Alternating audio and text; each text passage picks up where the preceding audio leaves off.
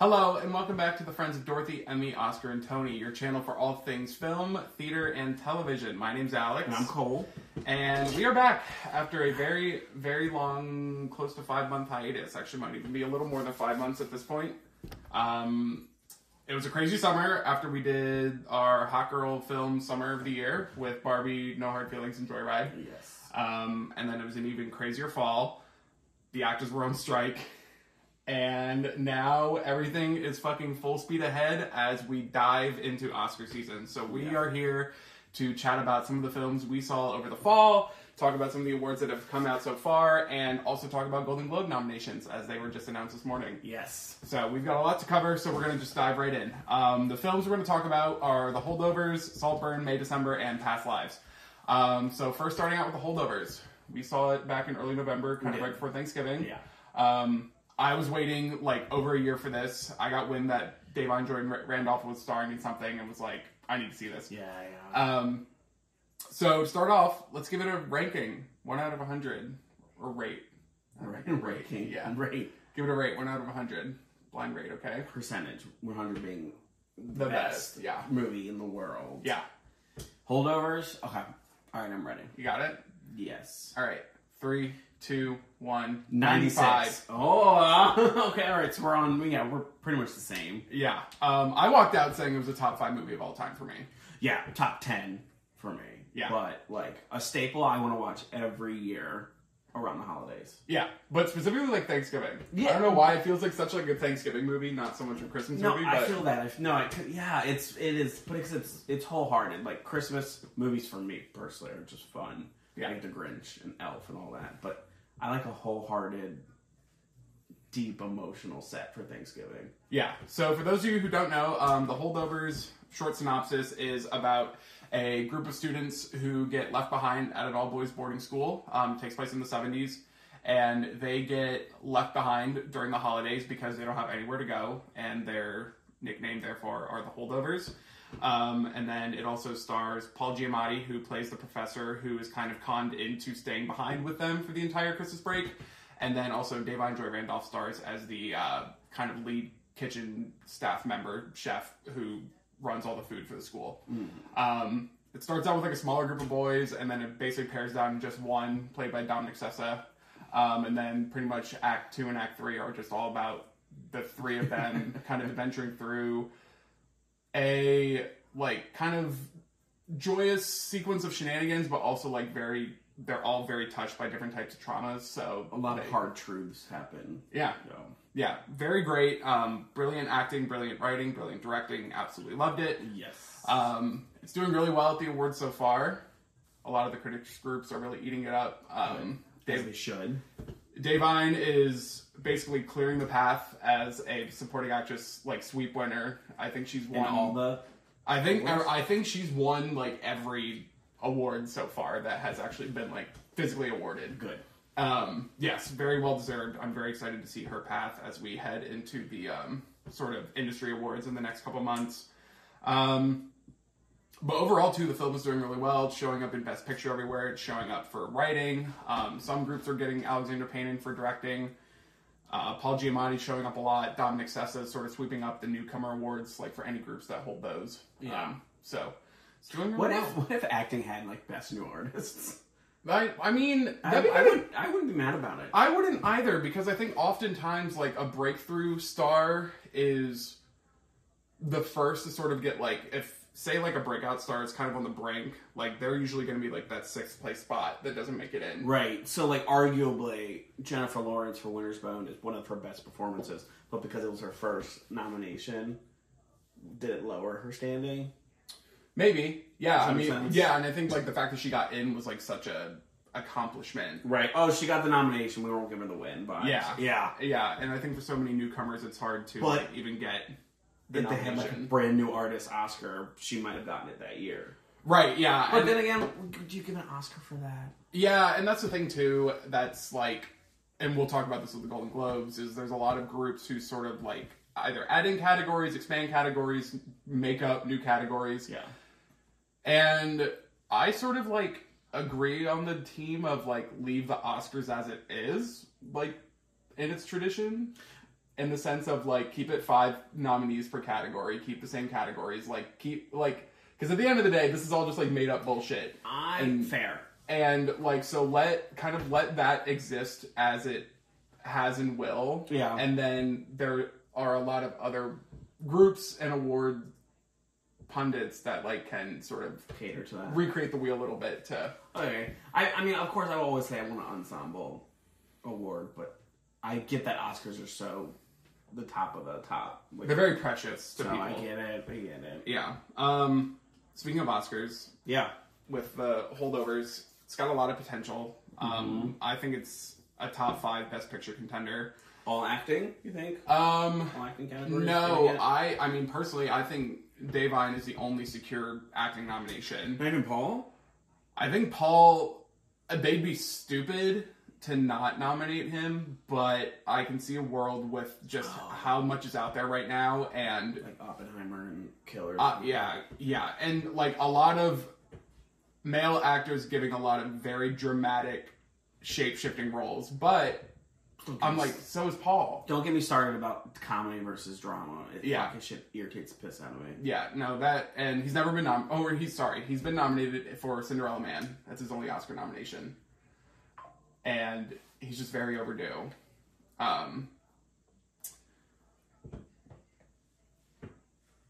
But comedy is not respected as much as drama. Yeah, and then like with supporting actor Dominic Sessa, I would love to see him get in, but I just don't know if it's in the cards for him. He'll get one eventually. Like that performance, when I think about that movie a lot, the one thing I really think about the most is the scene where he. Spoiler alert. Yeah, no, should I say it? Yes. Here, 5 seconds. Spoiler alert.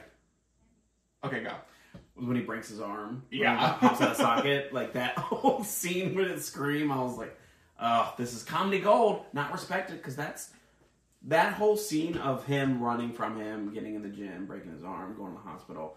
Not only is it pure comedy, but like when he gets to the hospital, that's when it starts to reveal how like fucked his life is. Yeah, 100%. It's brilliant. No respect for comedies around here. I think it's a lock for best original screenplay for sure. Probably in contention to win. Director's up in the air. I personally think the cinematography should be recognized for this movie. What I loved about the movie is that it put me in that time era. Yeah, you fully feel like you're in like the 70s when you're in this film. Even the way it was filmed, it reminded me of a lot of 70s movies. It was the score, the music that they used in the movie was phenomenal. Put me there. Yeah. I get really frustrated with movies when they do their long still shots because they think it's dramatic and it's gonna, and it's that, you know what I mean, it's that one hold and there's not a lot of music and it's focusing on a character. Yeah. And a lot of directors, a lot of people use it because it's just a staple. They're like, if I hold it forever, this is dramatic. Something will happen. Yeah. But with this movie, I never felt I never wanted to stop. I wanted those long shots to be long shots. Yeah. But it's because of the directing and the writing and the acting, everything works so well together. And that's the other thing too, the editing is probably very likely to get in as well. Yeah. For that movie. So it's got like the package to be a true like best picture. I would be perfectly happy as of right now to see this win best picture. How many best pictures on the Oscars? 10. Okay. Yeah. So easily top 5 for me, and I think there is a universe in which this could like pick up the momentum to like be a winner. Fingers crossed. So shall we move on? Anything else you want to say about it? It really was special. It did such a great job at touching on like emotional points that everybody can connect to. You know, the whole scene where he's talking to his like his old high school buddy, and he's like at the skating rink. Yeah, and he made up all these lies to this person, and he walks away with the boy, and he's like, he doesn't deserve to know my story. What's really potent and that mindset goes to every generation. Yeah. So I think it was a really relatable story, even though it was set in such a... Yeah. Every character was so well written in things that they didn't have to say either. Yeah. Like their stories were just so like concisely presented. Yeah. And gave them so much depth to work with. And it was brilliant. It was wonderful. And phenomenal line delivery, especially from Paul. Like, yeah, I remember just scream laughing. Yeah, like all of his, like every quip he came back with, where he's like basically reciting a fucking encyclopedia, basically, of information. Like, yeah, just great movie. Like as we said, both in the '90s, it's clearly an A+ movie. Yeah, absolutely. All right, Saltburn. We saw this literally the day before Thanksgiving. No, a few days before Thanksgiving. It was a Tuesday. Yeah, it was 2 days before. All right, 1 out of 100. Ready?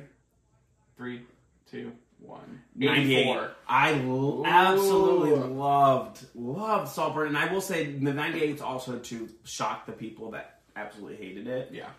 But although Holdovers is a masterpiece in this film, Hollywood doesn't really do original. Any medium right now that is entertainment, we're loving things based on books and prequels and sequels. And just the originality of Saltburn, and that's where I like to. I like to watch a movie that I have no idea where it's coming from and enjoying it. Well, yeah, and like talk about a trailer that gives you nothing, because like, well, what? I'm just great at guessing stuff. Fair, you did fully kind of like predict the plot as you're walking in. I 100%. I was like, this kid's gonna get obsessed, and then the first. Oh wait. Yeah. But go on. But it's not because the trailer was bad or it gave away. I think I have an innate ability to like pick up cues. I don't know. Yeah. Like predictions. I'm just really good at it. Really, really good. I am the asshole during the movie that leans over and says he's gonna die. He fully does. And then like 5 minutes later he dies. Yeah. And then but nobody saw it coming. And it's enough about me. Yeah, I mean, what I loved the most about Saltburn was the fact we went with a group of people. It was like 7 faggots who went and saw it together. Unlike the group of faggots who were there, like, ooh, ah, gag, like at everything that was going on. We were all like so invested. So like they were awkwardly laughing, but it wasn't like they were cool with it. Right. Does that make sense? Like they were laughing. Like, not making fun of it either. They just uncomfortable. But I was like, really? Yeah, and like I know, probably done worse. I know for me, just having listened to like a few brief reviews of it and stuff, like every single one I listened to said, do not let like the shock value of what's happening in the moment like take you out of why it's happening. And so good, I tried to lead with that so hard, and I think it worked. And so to go back to my original point, what I love the most about this was our group of people, like we stood inside the theater lobby for a solid like half hour just dissecting the film before any of us were ready to leave and go home. 100%. Yeah, because like it's such a movie that is up for interpretation, and I think people I'm somebody who loves the ending, and I like a story that I know where all the characters exist. But I will say a lot of people don't like it when the movie asks you to think. And ask you to sit with things. Mm-hmm. They want everything spoon-fed to them and all that stuff, and I can't stand it. And this movie is, when we left, half of us had different ideas about different things, or we brought up certain things, like the curtain situation, how the two characters had the red curtains in the dorm room when they were talking about his dad. Oh, right, yeah. And then at the end spoiler? Spoiler alert, 3, 2, 1, go ahead. When the character dies and they shut the curtains, it's red curtains again. Like, those things that you have to pick up on, and it's like that Easter egg hunt. And people don't want to do that when they go see movies. And that's the people that were gasped in awe were the people that weren't there to do the work and think about the plot, and think about the writing, think about every shot. Guaranteed Emerald, every shot was thought out. Yeah. Oh, and to give a brief synopsis, by the way, Saltburn is about a student named Oliver who is at this boarding school, college? Yeah. College. No. Yeah, they're college age, right? Yeah. Yeah, definitely. And it sort of paints this picture that he's sort of the scholarship kid at the school, and he's super nerdy, a major achiever, but like very socially awkward, and he becomes infatuated with this other student named Felix, who's sort of the socialite of the school. Through different events, they end up kind of befriending each other, and then Oliver sells this idea that he has a really shitty home life, and then so Felix invites him to stay at his family's estate with him for the summer. Mm-hmm. And the estate is called Saltburn. And basically the story starts to unravel itself in a way of like a sociopath character who really painted a good like false identity of himself, and spoiler alert, ends up basically killing off the family to take over Saltburn himself. So great, it was great. It was really great. In terms of current awards, it's definitely... It needs more love, period. It's lacking. There's a few like critics groups who are sort of going for some of the performances and stuff. It's interesting because, you know, Emerald Fennell wrote and directed this similar to Promising Young Woman, and Promising Young Woman was a huge hit. And sort of in the same vein, you know, was seen as this like breakthrough method of filmmaking that really like pushed the boundary on what audiences were comfortable with. And, you know, despite it also being a COVID award year, it did really well. Emerald won Best Original Screenplay for it, and it was nominated for a bunch of other things. But for this one, like, a lot of people are just really hung up on the shock value, but also that, like, I think we're now in the era of like the Eat the Rich narrative being like our culture's thing to write art about right now. Yeah. And I think a lot of people thought that this didn't deliver in a way. And I just have a hard time like understanding that, because I just thought it told the Eat the Rich narrative in such a different way, because especially with like the family at Saltburn, like despite how sort of despicable and hateable they all were, you also kind of liked all of them. Yeah. And so I don't know. I thought it was great. It's a very polarizing movie right now. And it's not picking up too much buzz right now. We'll talk about it. It got a couple Globes noms today, but in terms of Oscar potential, I would not be surprised if it walked away with 0 nominations on nomination morning. It sucks. But if I had to like pick wishes of who would get or what would get in, because even like we still have more to see and everything, I wouldn't be like devastating, call it like a super snub, like if Barry Keoghan or Rosamund Pike didn't get in. But I genuinely do think this film deserves like a cinematography nomination, a production design nomination, and a costume design nomination. Because those things, the cinematography was just stunning, and really the shots that they captured were absolutely insane. The production design, you know, just that elaborate set was just gorgeous. And then the costumes were great, you know, and they painted the story of like that early aughts era. Yeah. You know? It's so enjoyable, yeah. Are we doing those now, or are we doing them at the end? No. Fuck, we didn't do it for the last one. I know. Well, I think we kind of talked about it while we went through it, so, like, our wish will. Okay, well then my fucking wish is that it gets Best Picture as a sneak, like, just because it's different, and it's challenging, and it's challenging to watch, and we should never, I think that's just the biggest point of that in society is just because you don't like it doesn't mean it's bad. Yeah. You know what I mean? Like, I do not like Midsummer, like, at all. Well, we should talk about you. But it's a phenomenal movie. Meaning, like, it was a great movie. I watched it and I enjoyed it, but I will never watch it again. Yeah. Well, we should talk about. I never watched Promising Young Woman, but you did, and I asked you that before we even talked about seeing this because I was curious about. I knew like, just Emerald Fennell was all over this, and so I was curious what you thought of that. And you didn't like Promising Young Woman. No, hold on. No.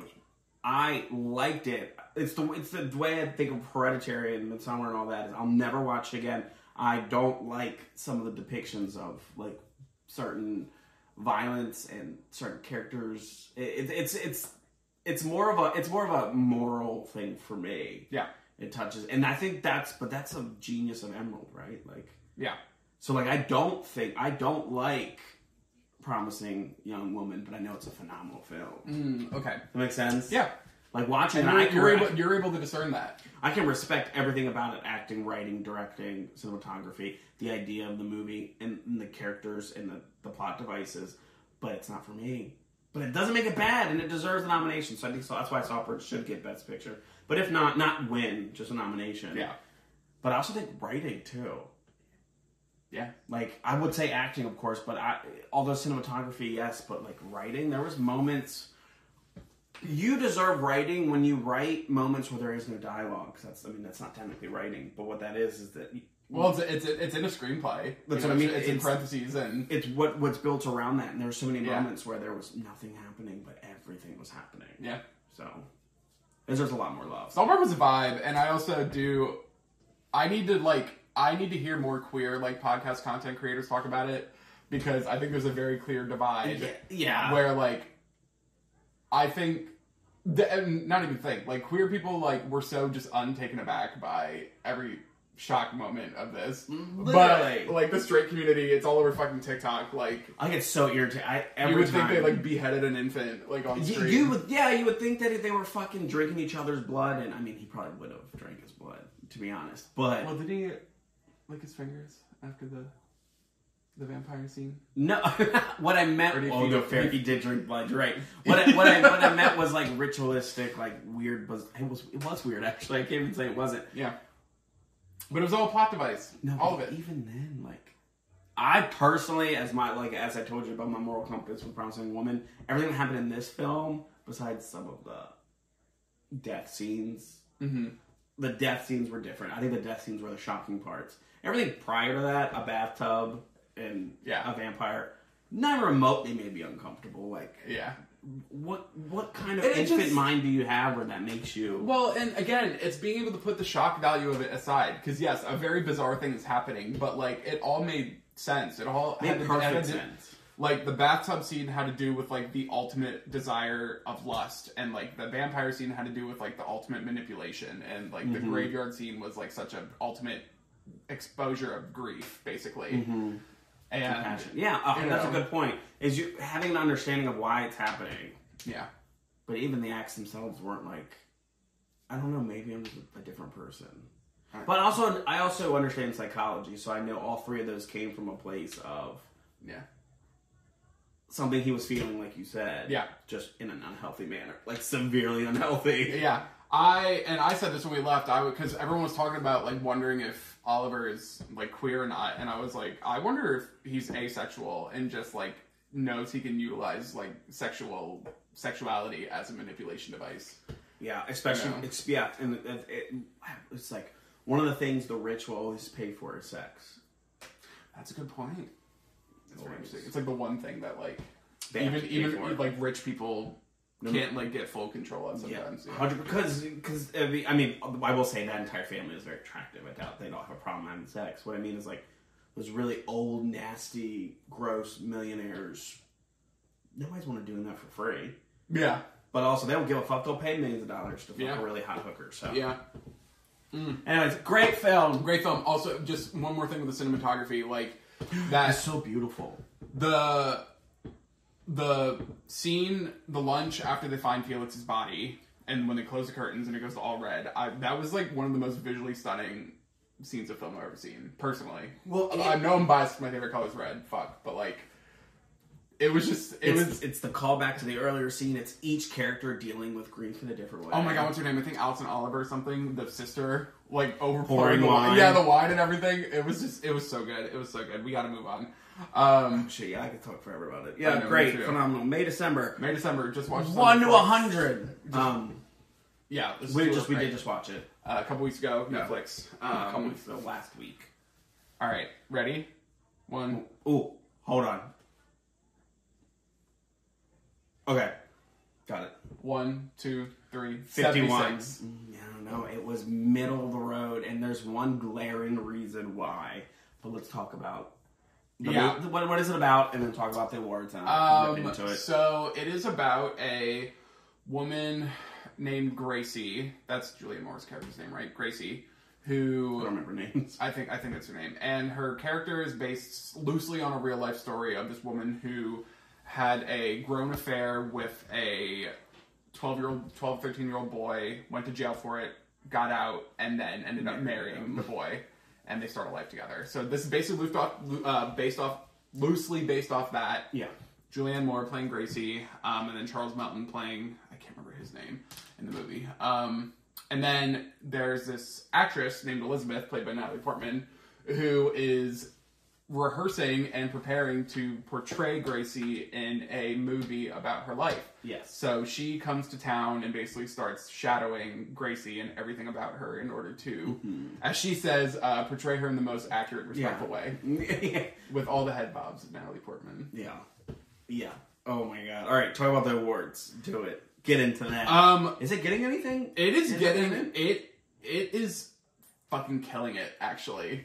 Really? It's doing really well. A lot of people, like, going into the award season, a lot of people were like, Charles Melton, just because he was, like, such an early, like, buzz about the film, they were like, he might be the only nomination, like, realistically, in supporting actor. But then, like, it started picking up, like, Natalie Portman some places, Julianne Moore other places, like, they were kind of rarely getting all three of them until today with the Globes. I think this is probably one of the...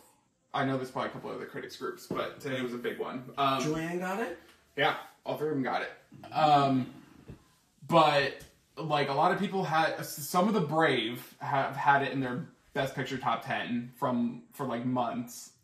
And it's creeping in. Okay. Like, it's getting in Best Picture a lot. It's getting screenplay in some places. Question, is that original or is that adapted? It's original. We had a conversation. We'll do it when we do the predictions. Predictions. Okay. Write that down. Write that down. Yeah, so it's doing pretty well. In terms of Oscar contention, I'd say it's a very strong Best Picture contender right now. I could see it getting in there without getting... I don't think director has any chance. Like, Todd Haynes is not showing up anywhere for it, really. But I think it could show up in Best Picture without director or screenplay. Charles Melton, I'd say, is pretty close to a safe lock. He could suffer from... Similarly, he's not as much of a breakout as someone like Dominic Sessa, because, like, you know, Charles he has the narrative of, you know, being this Riverdale actor who did this, like, intensely dramatic role and did really well with it. And he's also just campaigning his ass off and has Natalie Portman and Julianne Moore gassing him up along the entire way. They're like, bitch, we have our Oscars. Like, let's get you on the road. So I'd say he's probably, like, their safest bet lock no matter what. Julianne Moore, Natalie Portman, risky, like, I don't know. With Globes, like, for lead, you get a lot more because you get 12 total between comedy and drama. So Natalie Portman getting in there doesn't really give us too much. But Julianne Moore getting in, she's been getting in a lot of places, and I think she could... Okay. And it kind of works out, too, because...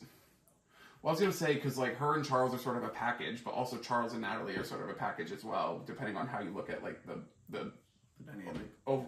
Like, the overall arch of the film. Mm-hmm.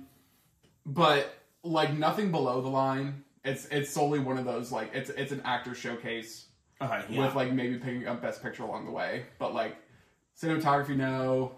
Production design, no. That's editing, where it was enjoyable. no. That's where it was enjoyable, was acting. Like, sound, no. Costume, like, all that stuff. Yeah. It's not there for that. It was the acting was probably the only way. Now, let's talk about, how would you feel if it showed up in Best Original Score on awards morning? The sound was fucking atrocious, and just, there would be moments when the characters were doing the most in the best way. The actors were on board.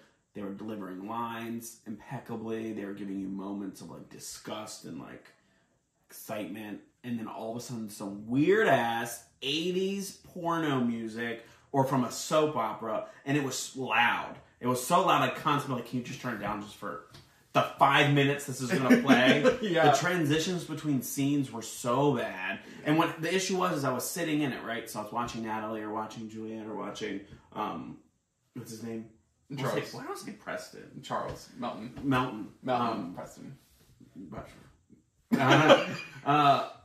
When they were delivering, and then when that transition happened, all the emotion I was feeling was sucked out of me because I was angered by that sound. Yeah. It's peculiar. Bad. Apologies. I warned you. Big fat knee hitting the table. Yeah, like, I enjoyed it, but I'm not, like, on this May-December train quite yet. I do keep hearing you have to watch it more than once. And here's the thing. No, you don't. At the Globes, it's in comedy. That's something else weird, too, because I don't think I laughed once. And so I think And from what I hear, the people who enjoy it the most are the people who laughed at it the most. And I think there's like such a deep level of like satire and like meta bullshit that you have to kind of get on board with. Yeah. And you kind of get it because it starts at the beginning with Julianne Moore opening the fucking fridge and being like, we need more hot dogs. Or like, we're going to run out of hot dogs. And so like you kind of get the idea of... I think we need to watch it again and like go with a different lens. I don't know, but like I know I don't get it quite yet. I don't think I need to get it because I got it. Like, heard 100%. It's a gross relationship that is rooted in a grooming pattern that's absolutely atrocious to a narcissistic actress that wants to portray it and then use the same like I got what happened in the film. Right. What did I miss? I think you and I both maybe focus too hard on like the story within the story being like we're so invested in like focusing on the incestuous relationship that's happening and like just The what incest? Not incest, but the statutory relationship. And so I think like the intention feels like it's supposed to be just about like how ridiculous actors are when it comes to portraying these types of stories, and this just happens to be the story that they're using to tell. So that's what it.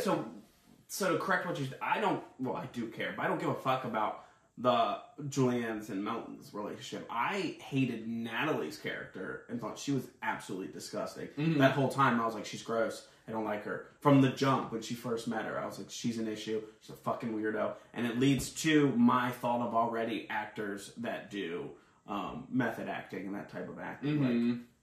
Like, I fucking can't stand it. So what I mean by that is, what I don't get humor from that. I get like, that is some fucking weird ass bullshit. Right. I don't fuck and I think with. it's like they're trying to paint it that like they're aware of that too, and they want us to laugh at it. It's kind of the vibe I'm getting.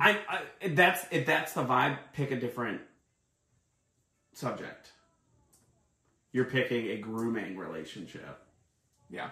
And you want me to be able to laugh at that, but like at the same time, people probably say the same thing about Saltburn. So yeah, it's for different strokes for different folks. Yeah, I don't think I need to watch it again. I don't think I missed anything. Is what I need to say. Like, okay, you could try to get artsy about it, but with that movie in particular, it was just it was bland. Yeah, like you said, you the one that said it too. The only accolades it's getting is writing, acting. It's not getting any of the technicals. Yeah, and I do love to sit in some technicals. So performances were great. Yeah. I don't think I missed anything. Yeah. I'll watch it again, but I don't think I missed one thing. Maybe we need to get drunk and watch it again. And we were talking about how absurd it was. And yeah. Like, what the fuck is this? And I guess we were laughing, but like, I wouldn't belly laugh at that. There was nothing like super funny about it. Right. Yeah. Very interesting one. In terms of like Wish Will, I don't know if I necessarily... I mean, I hope Charles Melton gets in. Yeah, well, if acting, I want Melton because it was... His portrayal was insane. Yeah. Especially that interview when they on TikTok and they did it side by side, the interview and then the scene with them in the bedroom. Oh, yeah. That enough is... Yeah, it's so interesting. I can't get over the fact that, like,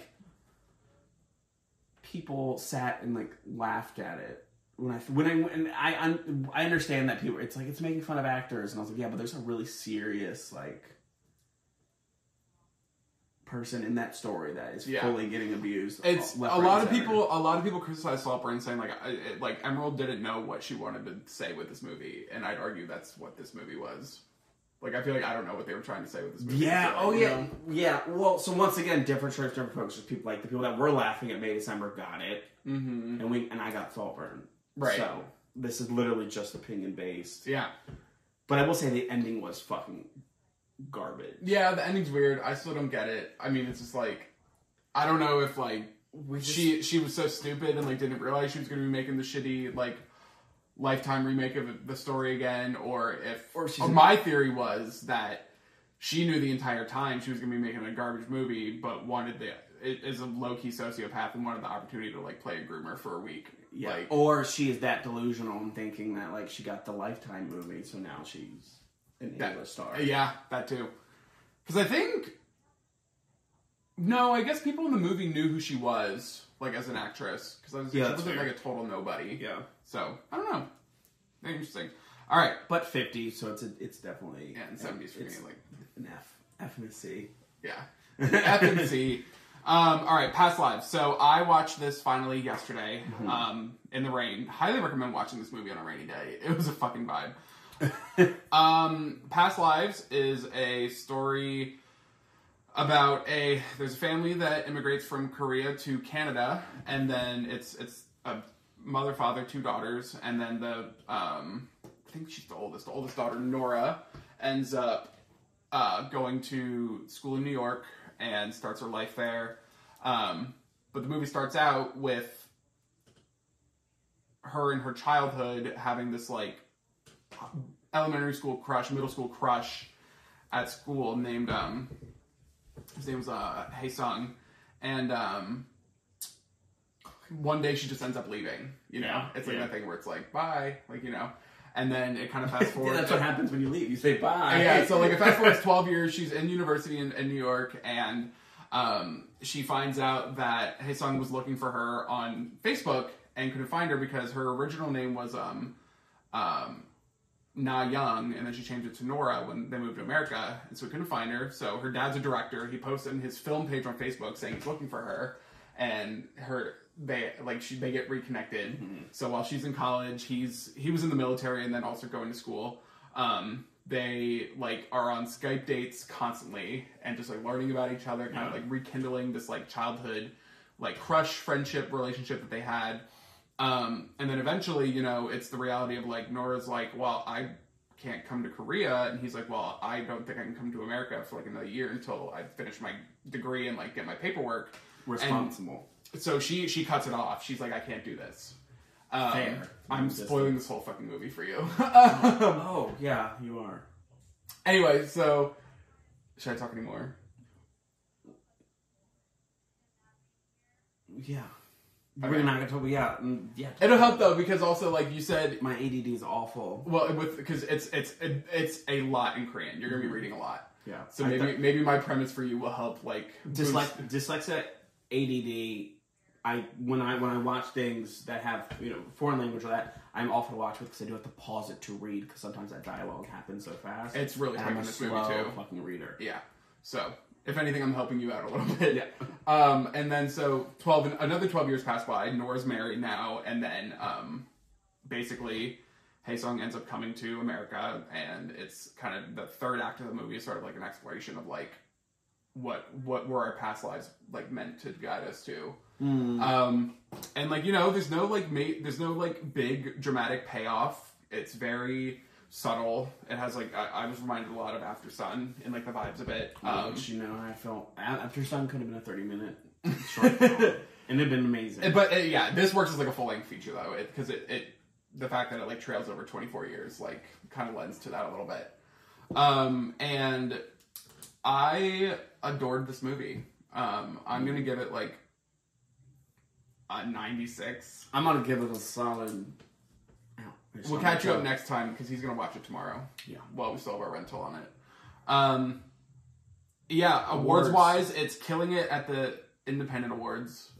It won the Gotham for right.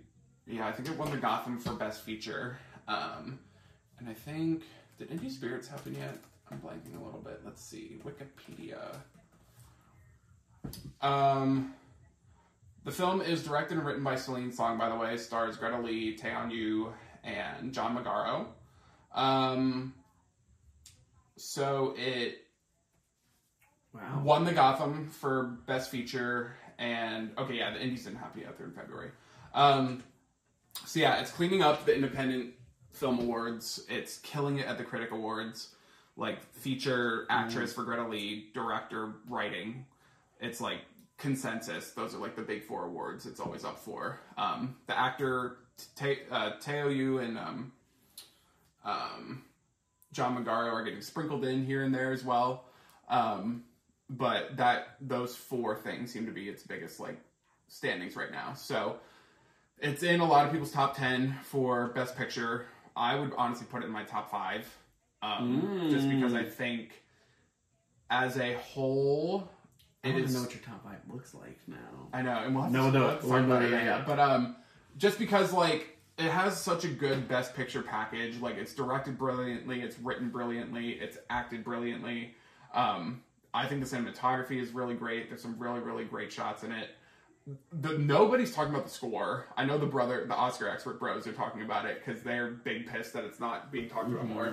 I fully agree. I was like so moved and like emotional, just like with the way the score tells the story. Oh, I think I remember hearing. Really heard it. It's in it a lot. Like it really relies, and like it's really focused on like still like shots and music.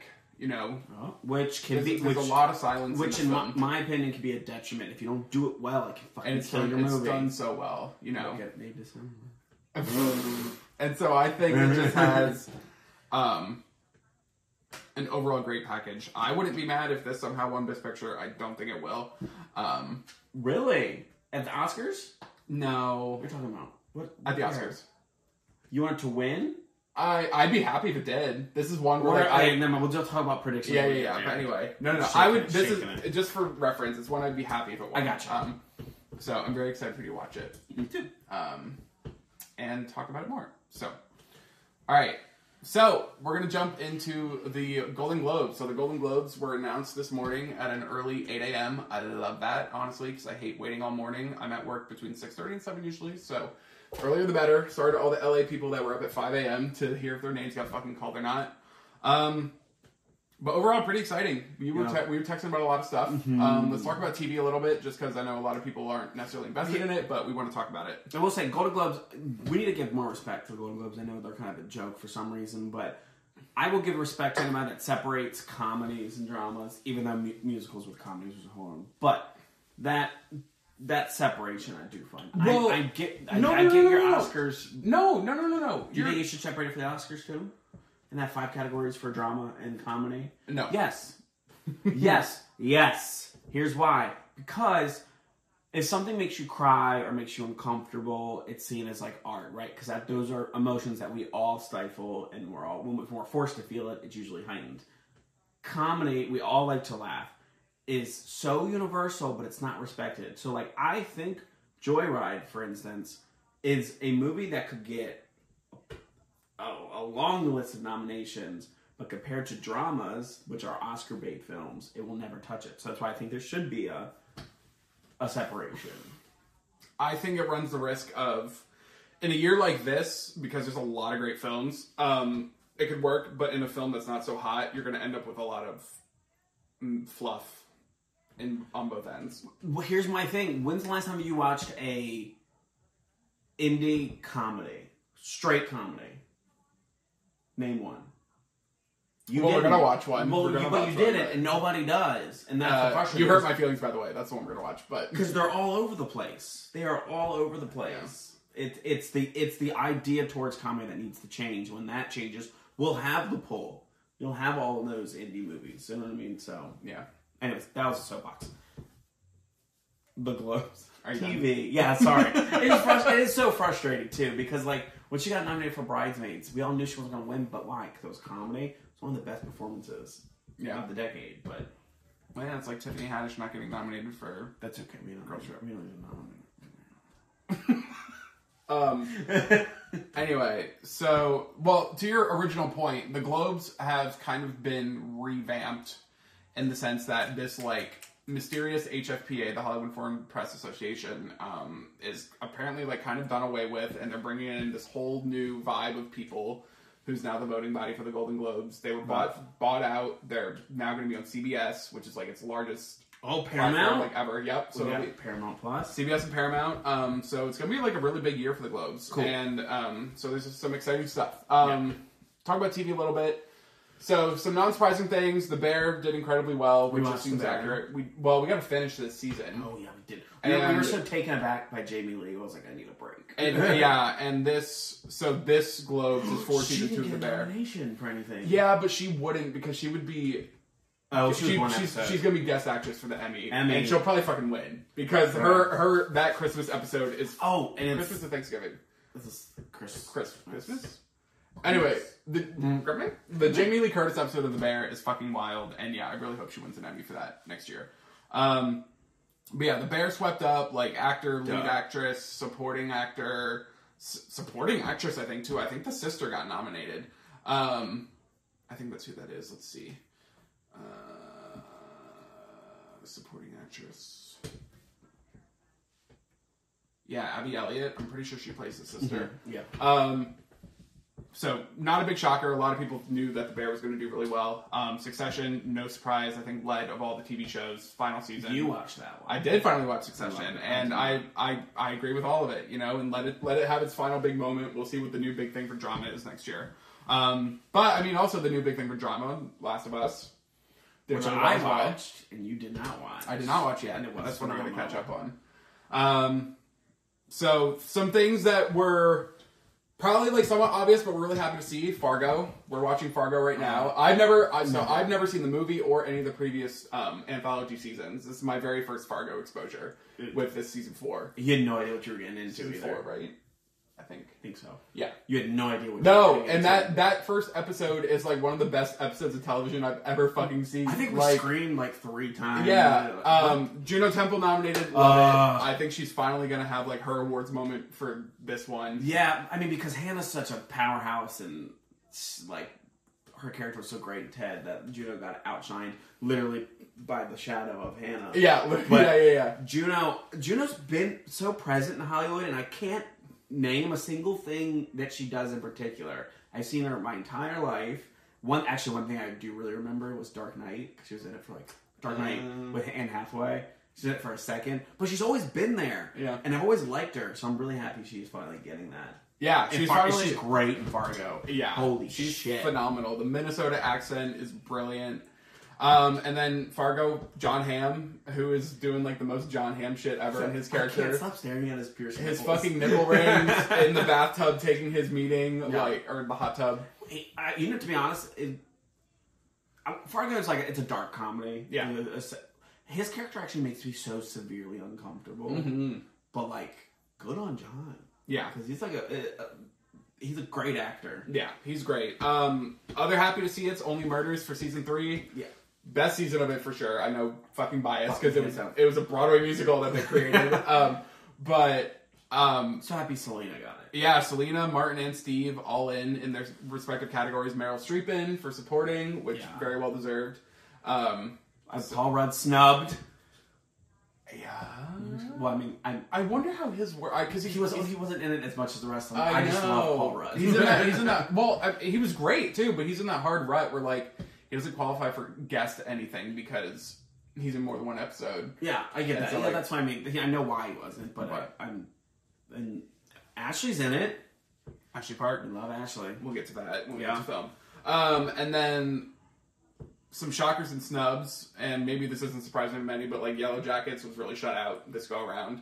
It's shocking for us because we love it so much. It's the show that we watch, and he actively was like, "You have to stop talking," because nonstop I'd be trying to guess and figuring it out, putting puzzle pieces together. And it's like, shut the fuck up. But it's such a fun interactive show, and it has fans, a shit ton of fans, and it has acclaim. Yeah, I just don't get the. I don't know. The writers? I don't know. No, I don't know. That people just didn't bite on the season. This was season 2 that we just watched, right? And that like the kids aren't getting nominations. I know. Mind. Like I know. I think it's one of those things. Maybe it's because it's Showtime and like nobody's watching it because it's on Showtime. But there's Yeah. Anyway, but Christina Ricci, the only nomination for it this year. No Melanie Linsky. She is phenomenal. But Melanie Linsky didn't get a Critics' Choice nomination last week. Or spoiler 1, 2, 3, or what's her name, the actress? Oh, Juliette Lewis.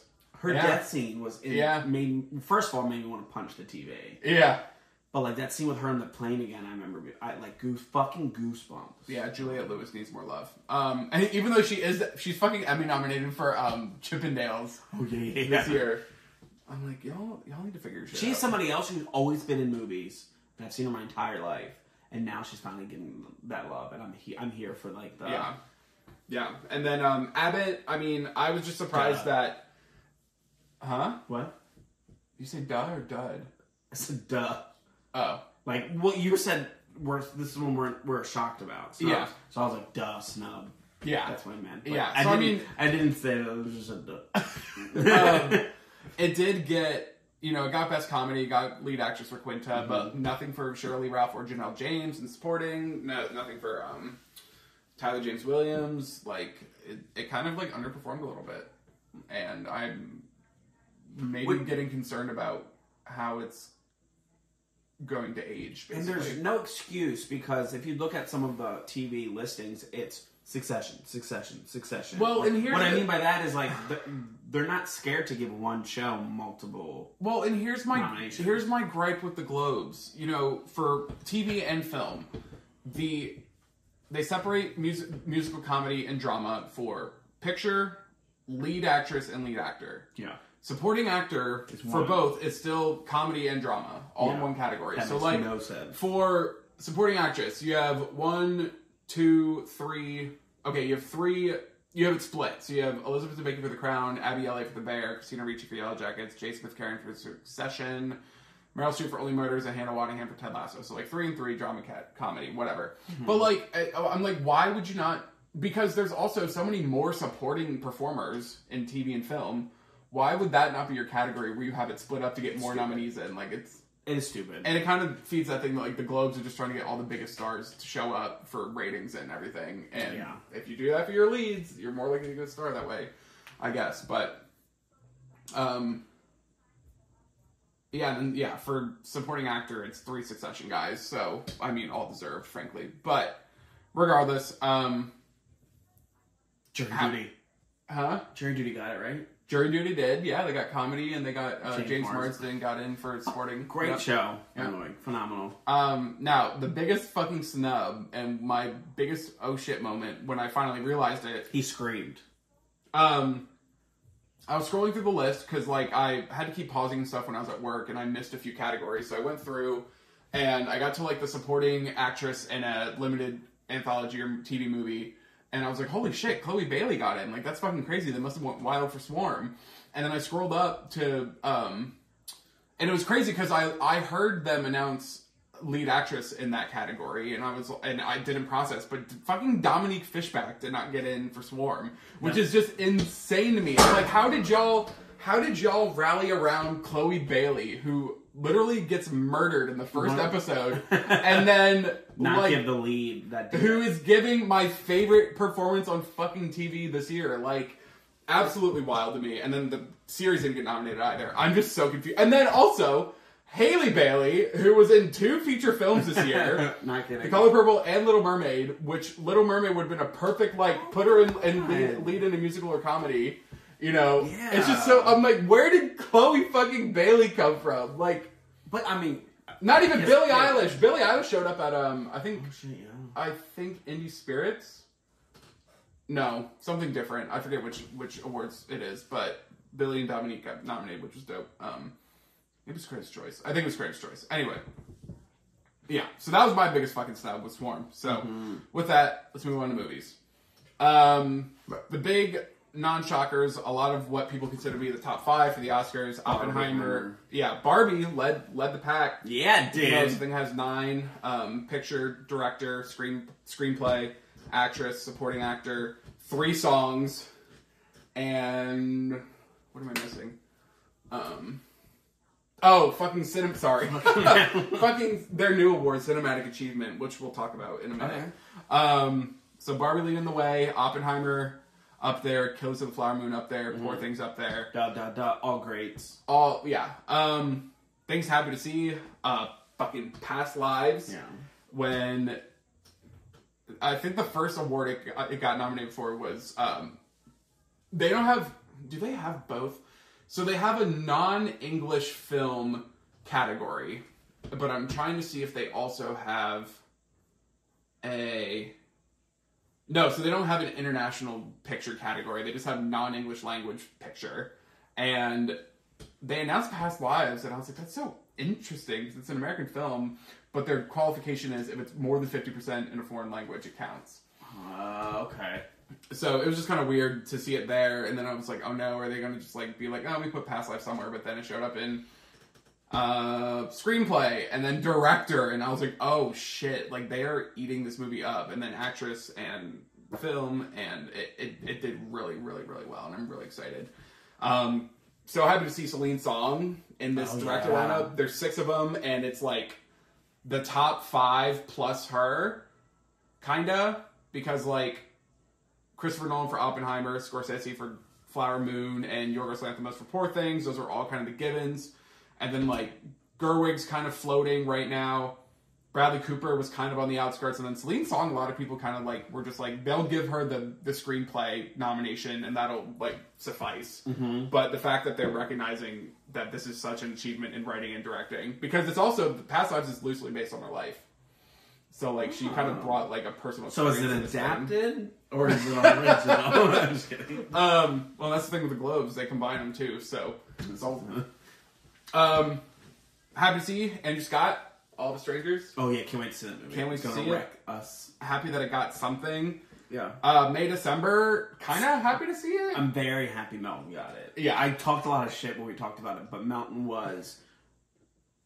I love Riverdale, I don't care what anybody says, and I remember watching him and being like, you and the blonde girl, what's her name? She was in Hustlers. Fuck. Do you know what I'm talking about? The blonde... Mm-hmm. The blonde girl. You don't know what I'm talking about? I never saw Hustlers. Right, those two, I was like, you guys are out acting this entire cast. You deserve more. And he's getting more. I'm going to look her up really quick. Yeah, and then happy to see it. I was thrilled that Saltburn, Barry Keoghan, drama actor, and then Rosamund Pike for supporting actress. Who plays Betty? I don't know who that is. Lily Reinhart. Oh. Those two out acting the entire cast. And so seeing Melton getting that award, especially just compared to the 3, like his scenes wreck the shit out of He stands toe to toe with both of them in this fucking movie, and it's great. But yeah, all 3 of them got in. I'm happy to see Saltburn on there. Yep, happy to see Saltburn. Fucking. Although I will say, even though I love, what's her name, Rosamund? Yeah. I mean, phenomenal. I kind of wish the nominations. I want her to stay, but like if I had to only give 2 to the cast, it'd be the 2 boys. Yeah. I think it's been a double. Yeah, and it's weird. Like, Jacob Elordi's not really showing up anywhere. He's okay with it. He's such a great guy. Yeah, and then... Priscilla got... Yeah, Kaylee Spaney got drama actress. Wait to see that movie. Yeah, that was a nice little surprise. Yeah. Because I think because it completely got snubbed out of Indie Spirits. It didn't get a single one, and a lot of people were like, "Holy fuck!" I guess everyone forgot about this movie. So very happy to see her. Snubs, bitch. Another one I didn't realize until I was reading the list. Fucking The Color Purple missing Best Musical or Comedy Picture. Like, that is scary. First and foremost, musical, if it's on a film, it's a movie. It's a movie musical. It shouldn't be comedy or musical. Because if you put a depressing musical with a bunch of comedies, it's going to win. But regardless, that movie was fucking snubbed. Yeah. Can you keep talking about... Can you go on a soapbox? Yes. I need to look something up. I like Chase. No, just kidding. I'm a soapbox about what? Hold on. I can figure it out. What was her name?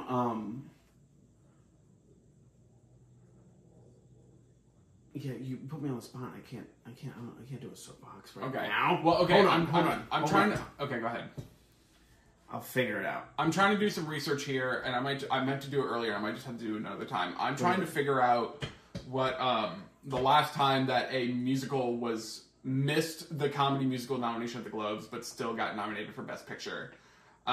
Which is also going to be weird because... That's real research. Wait to our Globes prediction. But it's also the thing, too, like, because now it wasn't that long ago that they bumped it to 10 nominees for Best Picture. So, like, it's going to be kind of skewed. But even that's going to be worse if you look at it and say, like...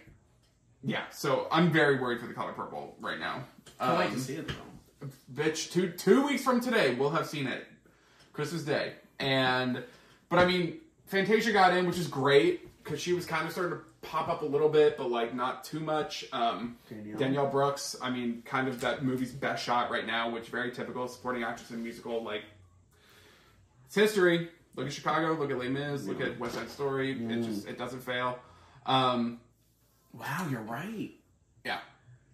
So in Wicked, who's the support? No, I'm just kidding. Oh my god. Well, okay. Is it Glinda? I do have. I wonder though too because like I want. In an ideal world, The Color Purple would be the best movie of the year and would win Best Picture.